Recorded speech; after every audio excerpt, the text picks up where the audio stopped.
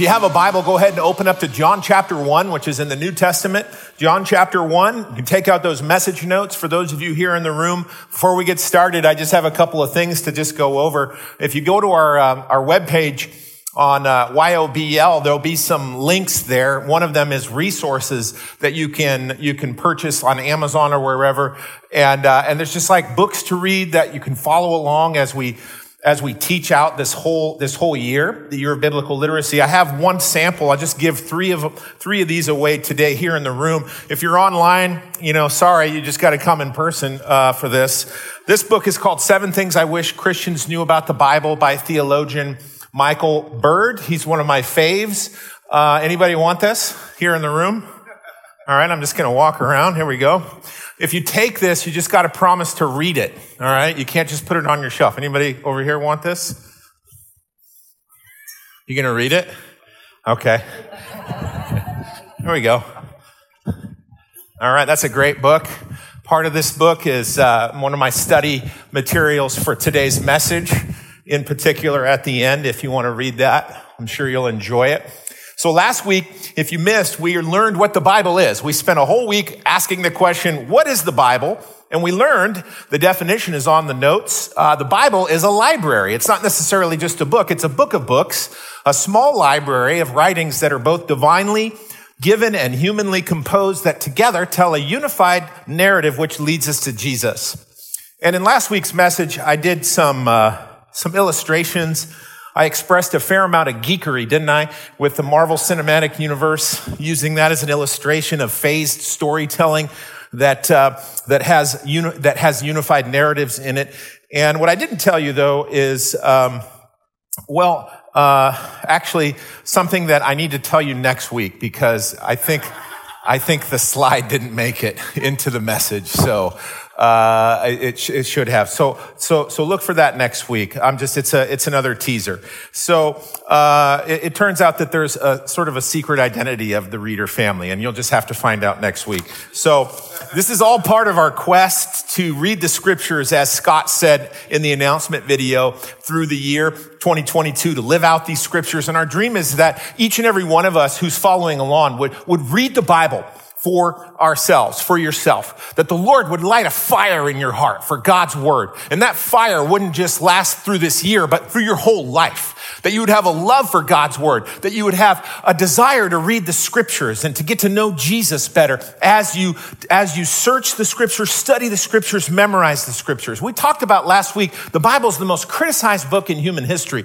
But, the Bible doesn't seem to mind criticism all that much. You gotta picture the Bible being like this huge mountain of granite, and someone comes along and throws, a rock at it, or a pebble, or shoots an arrow. It's just gonna bounce off. The Bible doesn't seem to care a whole lot about that. The scriptures just carry on through time, continuing to change lives, giving hope, giving the gospel. But the Bible, though, doesn't like 2 things. There's 2 things the Bible doesn't like. First, the Bible doesn't like to be ignored. To be ignored. To just put your Bible on a shelf and collect dust, or shove it in a drawer. Or if you have electronic versions, you never double tap, you never open that thing up. We know that culture for several generations in America has become biblically illiterate. That's no surprise. But what is a surprise to some is that now Christians are becoming biblically illiterate. The people of the Bible don't read their Bibles because, life gets busy. The Bible's on the shelf. People get distracted. People get pulled away. We're too entertained. We're too just pulled by the lures of the world. Just the way life is. It's geared towards us not being in their Bible. This is not good for Christians. So the Bible doesn't like being ignored, and the Bible doesn't like, secondly, to be changed. The Bible does not like when people come along and try to mutate it and change it to fit their agendas. And this is happening, I think, more now than perhaps ever before. People coming along and wanting to improve on the Bible, make it more relevant for modern thinking, as it were. So people will alter the Bible. They'll take sections out.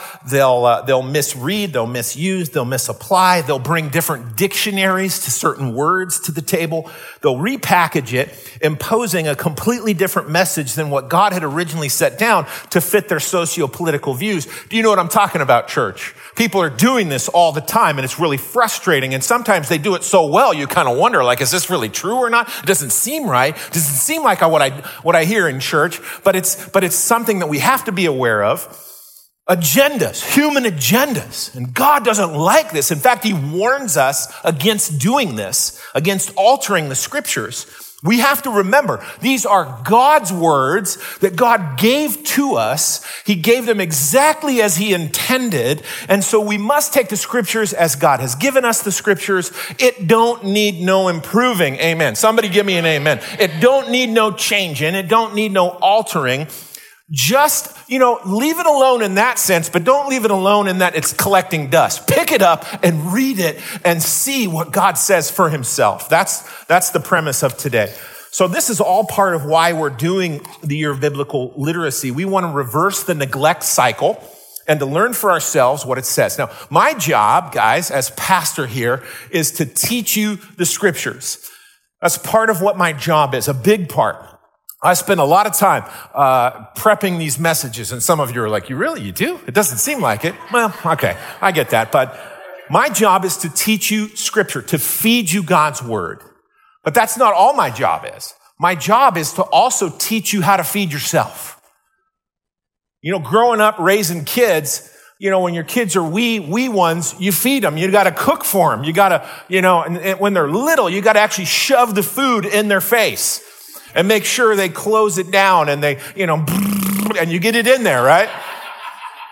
But as kids get older, what you do is good parenting, if you will, is teaching kids to make their own sandwich. So by the time they're in college or they're college age, they can feed themselves. And they're not living on your couch, raiding your leftovers their whole life. That's good development. So my job is to teach you how to feed yourself, meaning to encourage you and to train you how to read the Bible, understand the scriptures, so that nobody can ever come along and mess with you and bring an alternate, deceptive view of the Bible, and you can just pick it out for yourself. So that's one of the many reasons why we're doing Yobel this year. Are you with me, guys? Are you reading? Are you getting this? Okay, I'm so passionate. Now, last week we ended by looking at what the Bible is all about. So that's what I want to talk about in greater detail. What is the Bible about? Okay? It's a big book and it's about a lot of things, but it has this unified narrative. We said this last week. This unified narrative leads us to Jesus. The Bible is about Jesus. The Bible is about Christ. Christ is the hero of the scriptures. It all points to him. Some people say, well, the Bible is just a collection of ethical stories to teach us moral principles about life. Some people say the Bible is a book of miracles, cool miracles that God has done throughout history. Maybe it is some of that, right? But more than those things, the Bible is a single, unfolding, true story that coordinates itself upon Jesus.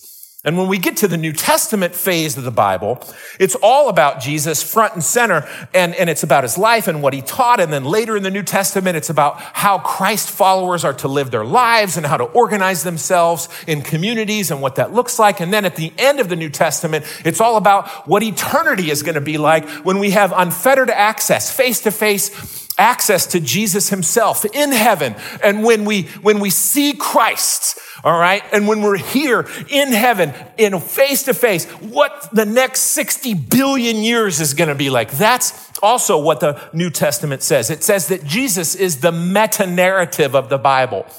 Meta-narrative is a $5 word. We looked at this yesterday. Meta-narrative is a term in literature that means the master story. All right, the master plot line, the transhistoric plot line that gives meaning and purpose to all other plot lines. Jesus is that, all right? He gives meaning and purpose to all of creation, including your life and my life. So we come to this conclusion about the meta-narrative, about Jesus being the center point of the Bible. We're building on 2,000 years of Christian scholarship, right? We've got 2,000 years of starting with the apostles, the church fathers. We actually also have today more access to the scriptures, more access to study materials than in any point in human history.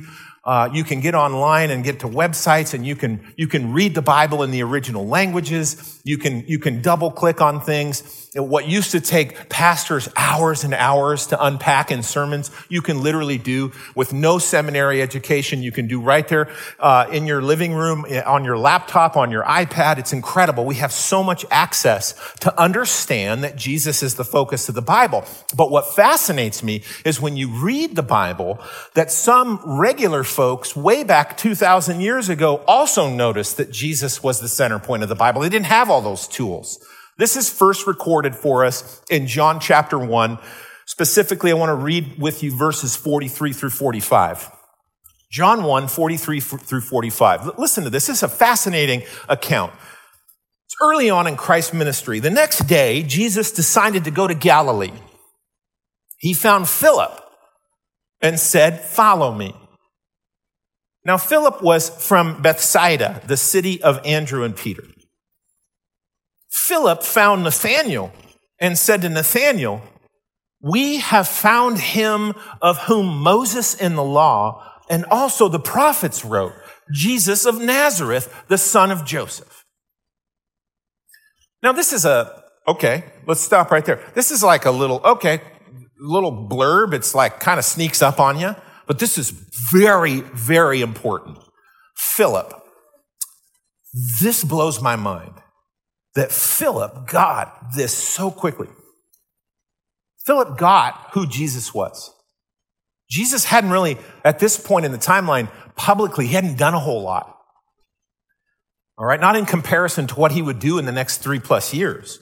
But somehow Philip, with a limited sample size of Jesus, he got who Jesus was almost right away. He figured it out. Look at what it says again. Look at verse 45 again. He says, he's around Jesus a little bit, and then he runs to his buddy Nate, and he says, "Nate, we have found him of whom Moses in the law wrote about and the prophets wrote about. His name is Jesus of Nazareth, the son of Joseph."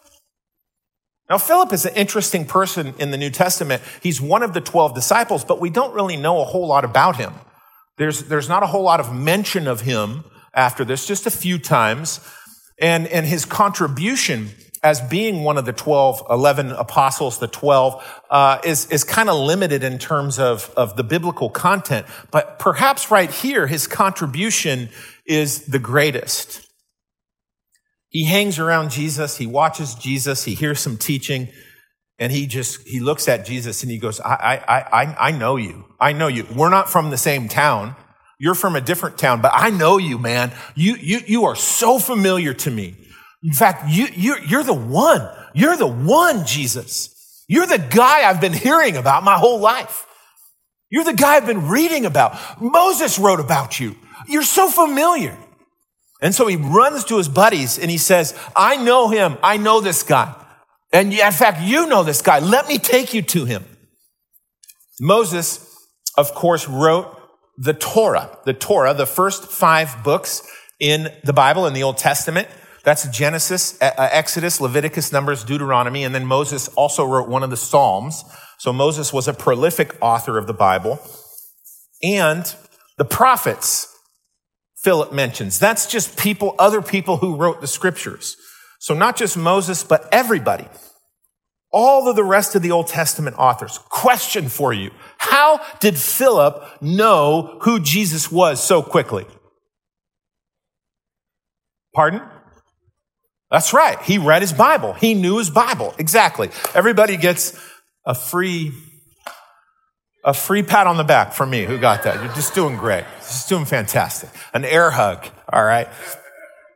Now, for a Jewish kid growing up in the first century, Philip most likely listened to the Bible mostly. He listened to the scriptures being read as a kid in synagogue. The rabbis or the elders would do regular long readings of parts of the Bible, and they would explain it. They would teach it out. So he listened to his rabbis reading it. So just as an aside, some of you who are doing the Bible in a year, the cover to cover aspect of Yobel, listen, if you're not into reading as much, or reading is a struggle, or your main learning channel isn't reading, it's more auditory, then listen to the Bible.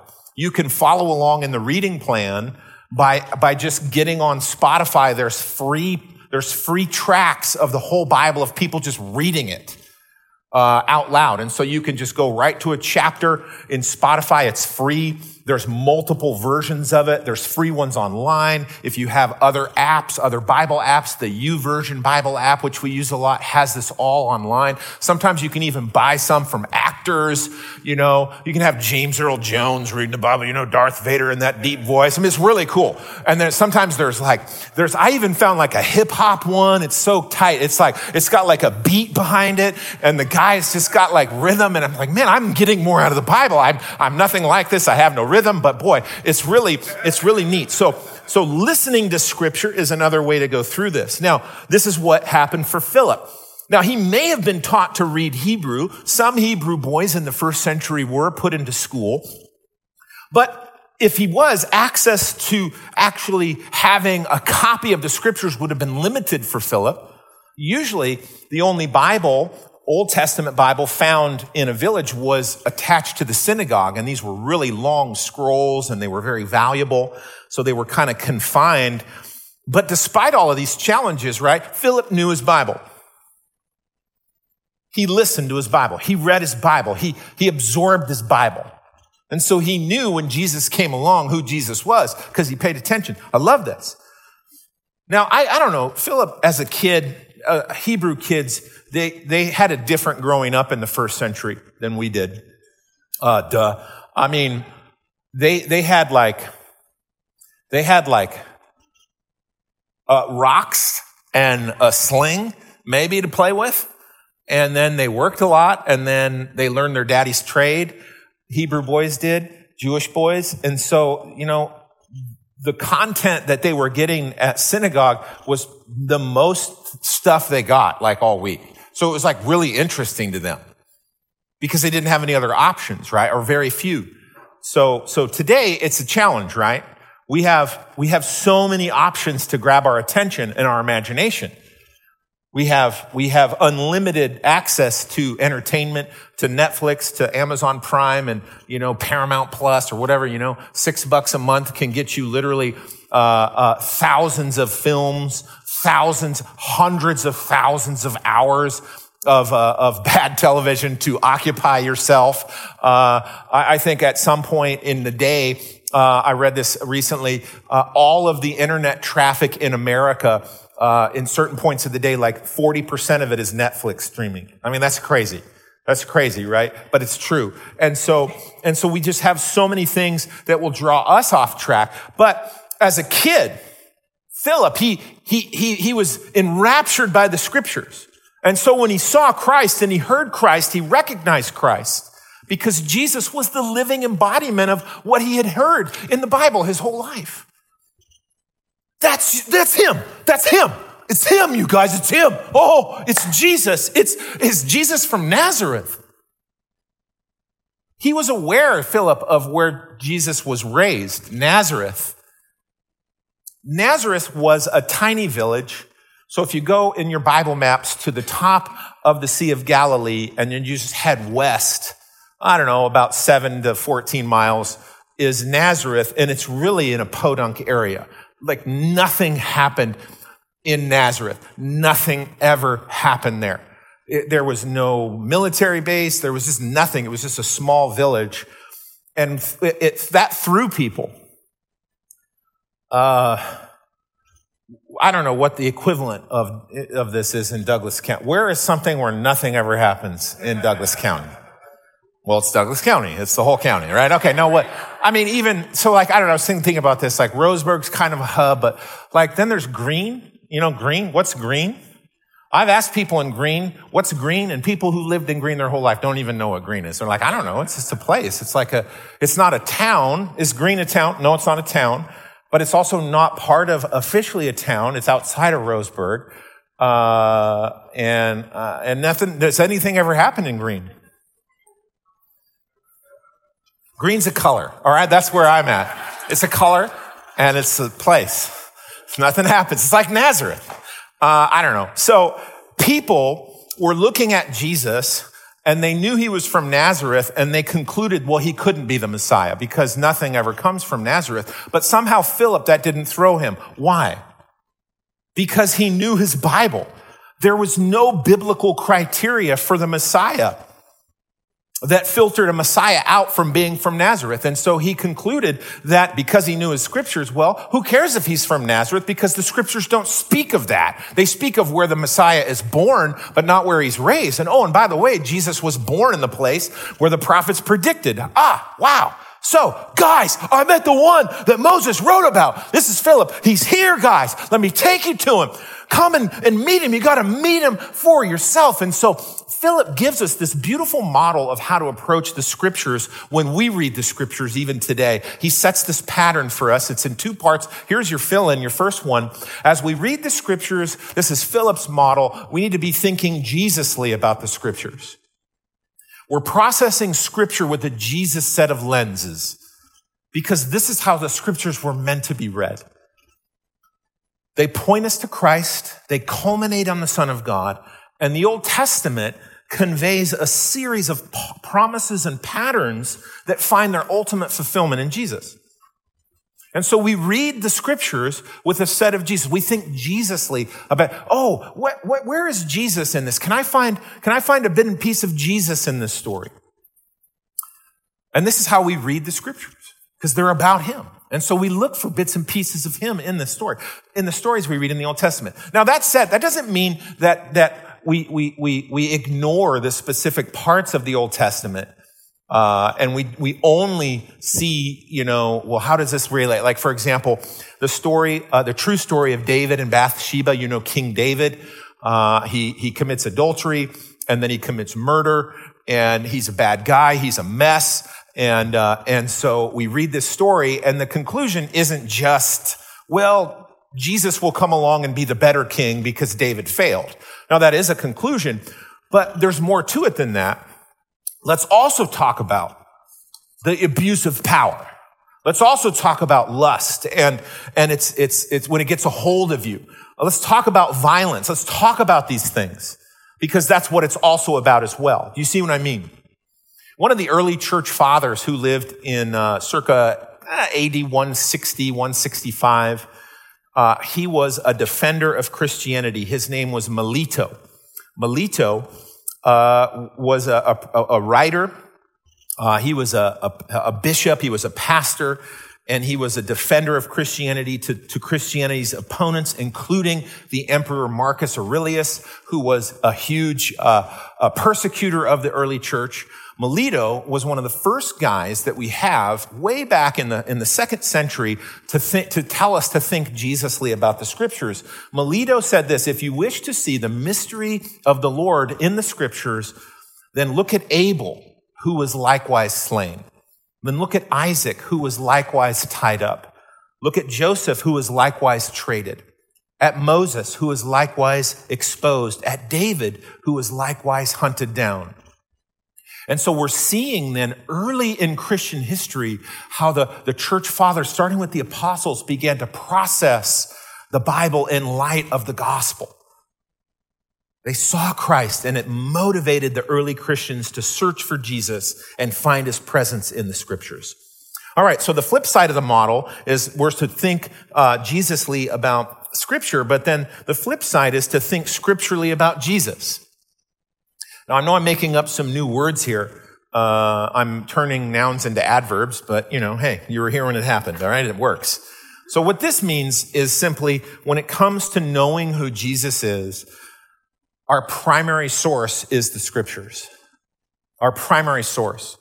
The Bible tells us what Jesus is like, tells us his name, tells us his character, tells us what he has done, what he has accomplished, talks to us about his attributes. When it comes to Jesus, our best source to understand him are the scriptures. And so when we approach Jesus, when we ask the question, who is Jesus? We're not necessarily consulting extra biblical sources, although there are many that talk about Jesus. Our first place that we consult is the scriptures. We approach Jesus from a scriptural framework. We're reading the Bible with Jesus in mind and we're understanding Jesus with Scripture in mind. This is how Christians for 2,000 years have been reading the Scriptures. Now, to illustrate this, I have a drawing that you may have seen this. Let's put this up on the screen. This is from an artist named M.C. Escher. Have you ever seen this? Escher is really big in visual paradoxes and optical illusions. When I was a civil engineer, we would look at a lot of Escher because a lot of his paradoxes involve buildings and things. This is called drawing hands. And I like it because it sort of approximates this model, right? The Scriptures tell us about Jesus, and then Jesus causes the Scriptures to be written. And so it's an interesting image if you've never seen it before. It's perhaps an imperfect illustration, but it does describe at least approximately the convictions that Christians have had about their Bibles. Okay, let's keep going. We want to look at one other verse. This is now flip backwards to Luke chapter 24. And I want to read a verse in Luke 24, starting in 13, where we see Jesus himself teaching on what the Bible's all about. Luke is describing a post-resurrection appearance of Jesus. He appears to two guys. Two guys are walking down the road. This is about 3 days after the cross. And they're talking about everything that's gone on. This is right outside of Jerusalem. Lots happened, as you are well aware. Here's what it says. On that very day, verse 13, two of them were going to a village named Emmaus, about 7 miles from Jerusalem. And they were talking with each other about all these things that had happened. While they were talking and discussing together, Jesus himself drew near and went with them. Oh, man, this is awesome. Verse 16, but their eyes were kept from recognizing him. And Jesus said to them, what is this conversation that you are holding with each other as you walk? And they stood still looking sad. So they stop walking and they're just talking to this guy they don't recognize. The guy's Jesus. Then one of them named Cleopas answered Jesus, are you the only visitor to Jerusalem who does not know the things that have happened there in the last few days? Where have you been? What's going on, bud? Have you been stuck in a hole somewhere? And then he said to him, what things? Do you think Jesus didn't know what was going on? Or do you think this was like, okay. And then they said to him, well, concerning Jesus of Nazareth, a man who was a prophet, mighty in deed and word before God and all the people, and how our chief priests and rulers delivered him up to be condemned to death and crucified him. But we had hoped that he was the one to redeem Israel. Yes. And beside all this, it is now the third day since these things have happened. Moreover, some women of our company amazed us. They were at the guy's tomb earlier in the morning, and when they did not find his body, they came back and they had said they had even seen a vision of angels who said that he was alive. And some of those who were with us went to the tomb to check out the lady's stories, and they found it was just as the women had said. But they didn't see Jesus. They didn't see him. And so these two dudes are walking away from Jerusalem. They've got about 7 miles out of town, and they're talking about all this. And Jesus rolls up, and they give him the perfect recap. And so then what Jesus says, oh, foolish ones and slow of heart to believe all that the prophets have spoken. Was it not necessary that the Christ should suffer these things and enter into his glory? And beginning with Moses and all the prophets, he interpreted to them in all the scriptures the things concerning himself. What a Bible study that would have been. 28. So they drew near the village to which they were going. He acted as if he were going further, but then they urged him strongly, saying, stay with us. We don't want you to leave, man. This is too good of a Bible study. You got to stick with us here. For it is toward the evening, and the day is now far spent. So Jesus went in to stay with them. And when he was at the table with them, he took the bread, and he blessed and broke it and gave it to them. And their eyes were opened, and they recognized him, and he vanished from their sight. And they said to each other, did not our hearts burn within us while he talked to us on the road, while he opened to us the scriptures? And they rose and they returned to Jerusalem. This is a great story. This is one of the best passages. It is so cool. I mean, it has so much here. A couple of observations. First observation, Jesus teaches the scriptures are about himself. This is what Jesus teaches the guys. When Jesus teaches the Bible here, he teaches that the scriptures are about him. So the idea that the Bible is all about Jesus, we didn't just make this up. All right. We didn't just kind of come to this independently, right? This actually came from Christ himself. When you ask Jesus what the Bible is all about, what did Jesus say? He said, well, the Bible's about me. So we get this from Christ, and he taught this repeatedly throughout his ministry. It wasn't even just post-res. We see this in verse 27, right? That he says the beginning, let's look at it again. In verse 27, the beginning, and beginning with Moses and all the prophets, he interpreted to them in all the scriptures the things concerning himself. But there's other instances. Again, in John chapter 5. John chapter 5, this is before Jesus was crucified. He's having sort of this repartee with the religious leaders, with the Pharisees. And he's like, you guys are really, you think you know the Bible. And he says the scariest thing, but you don't see what the Bible's all about. The Bible points to me and you refuse. You refuse to go there. It's a very scary verse. You can read the Bible your whole life and get it wrong. That's what Jesus is saying. Again, he teaches it in Luke chapter 16 and again in Luke chapter 12. Jesus teaches this over and over again. So the authority on the Bible, Jesus, because it's his book, if Jesus says what the book is about, then we have to take that as the truth of the book because the author of the book determines what the book is about. And Jesus is the author of the book. So he did a Bible study with these two guys as they walked down the road, showing him all the scriptures, showing how all the scriptures pointed to him. All right. Secondly, what's another observation? We see that Jesus opens the scriptures to us. We see this, and we call this in Christian theological terms, the doctrine of illumination. The doctrine of illumination. Last week, if you were with us, we talked about the doctrine of inspiration, which is how God breathes the words of scripture into human authors. So the doctrine of illumination sort of goes alongside of that. It's very important. It's a term that we use to describe the work of the Holy Spirit in helping the believer understand the scriptures, not only just from an exegetical standpoint of what it's about, but spiritually discerning what the scriptures are all about. And this is a very fascinating point of our theology of how we understand the Bible. So let's look at the progression in Luke 24. The guys are walking along, and then first it says in verse 16, but their eyes were kept from recognizing who Jesus was. They didn't get it. They were part of the posse.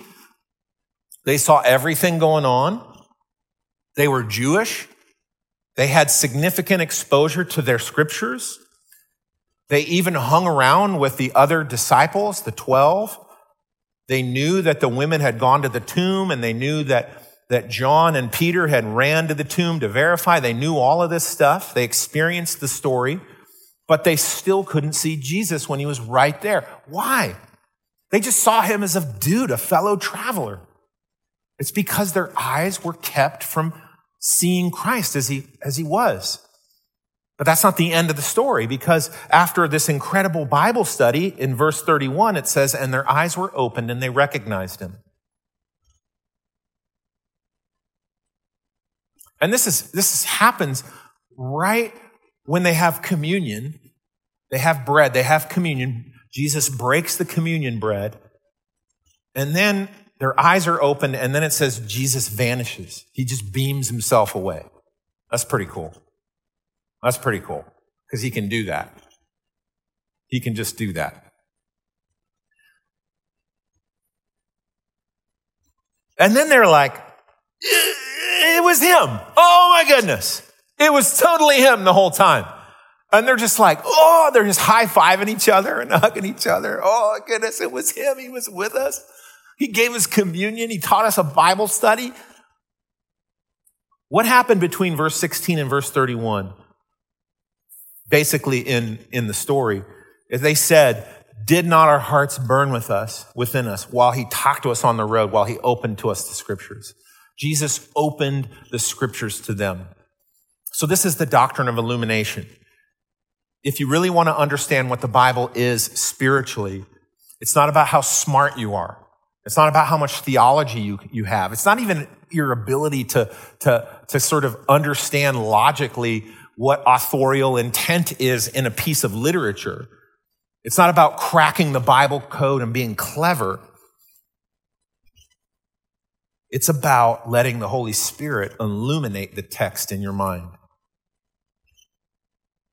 If it were all about mental just cleverness, like that's who becomes a Christian, then every highly intelligent religious professor in America would be a radical born-again Christian right now. And we know that ain't the case, do we not know that? It's not about human cognitive effort. It's not like we can just attain salvation by figuring stuff out by ourselves, because we can't unless Jesus causes our eyes to be opened, our hearts to be opened. Unless he does that, we will be forever blinded by grace, blinded to his grace. The doctrine of illumination says the Spirit of Christ has to come along and through an act of grace, open your eyes, open your heart to the truth of Scripture. It's a work of grace to turn the light bulb on. It's not about you. It's not about your intellect. It's not about how clever you are. It's not about the fact that you figured it out and your dumb neighbor did or your dumb buddy didn't. It's a process that we see here in Luke 24, the doctrine of illumination. And so what we do then in light of this is we say to the Lord, Lord, let not my heart be closed. Let my heart be open. Illuminate my heart to your truth and your grace.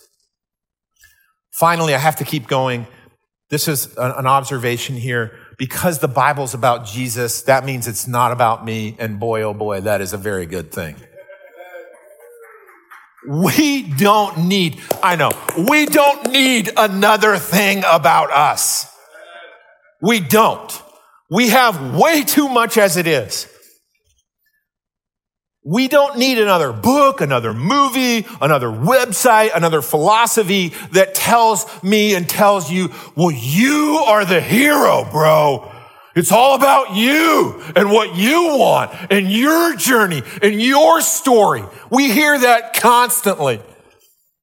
The Bible isn't about me. It's not about you. The Bible is about God. It's about him and his power and his glory and his plan and his sovereignty. It's about his gospel and his work to redeem us. It's about his earth and his time and his eternity. It's not about you and what you want and your preferences and what makes you feel safe. The Bible does talk about you and me. Yes, it does. You're in here, but you're not the main character. You know, I think sometimes people pick up the Bible and they're just, I just want God to tell me how amazing I am and just how perfect I am. I'm so strong. I'm so brave. And it's like we're sitting on God's lap and he's just doing these things. We just have so much of that. Look at social media. Look at Instagram. Look at Facebook. It's about my lunch. Look how great I am.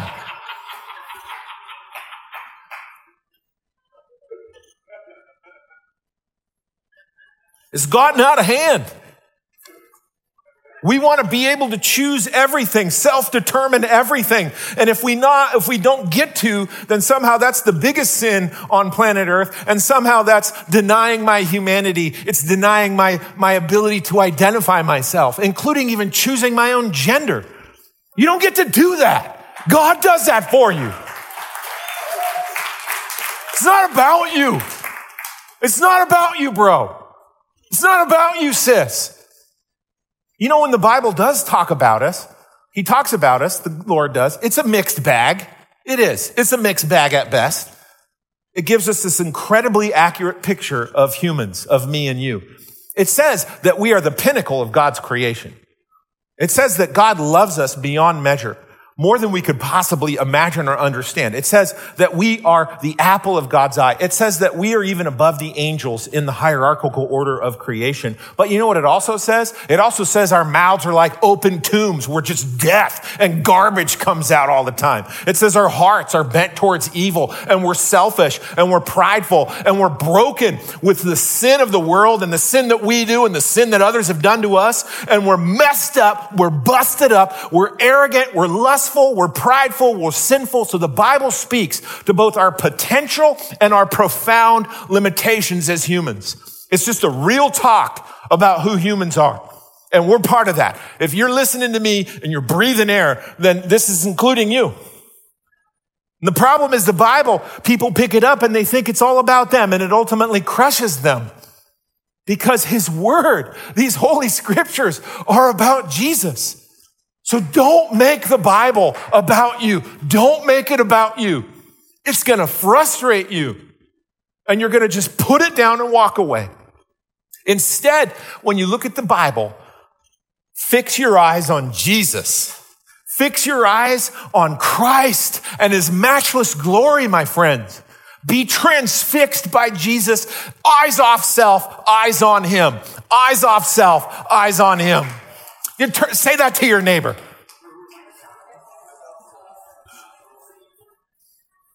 Don't worry. Jesus knows what you need. He's going to take care of you. He's not forgotten you. He will provide for you what you need. So what we do is we ask the Holy Spirit to open up our hearts, ask for the illumination of Jesus to open up my mind and my heart to believe, to fill up my heart with the work and the faith of Jesus Christ, who reconciles us to God through the death and burial and resurrection of the King, which is this giant rescue plan for sinners, a ransom paid, redemption bought. Let the Bible lead you into a life with Jesus at the center. Get off the throne, friend, of your own life and put Christ on that. You're not the center. I'm not the center, not another person, not some stuff, not a political party or fame or money. It's Christ. It points to Christ. That's about as good as I can do. Let's pray. Lord, less of me and more of you, Jesus. Less of me and more of you. Lord, help us to die daily, as Paul says in 1 Corinthians 15, to just die to ourselves, to get our eyes off ourselves. Help us when we read the scriptures to just fix our eyes on you, Jesus, the center point of our life. You animate us. You're the fuel. You're the jet fuel that makes us who we are. Lord, illuminate us, Lord. Let it be an act of grace and mercy that we can even understand this thing called grace. Lord, we love you and we thank you. Lord, let us be captured by you, Jesus, in your word. Lord, we thank you and we pray all of this in your name. Amen.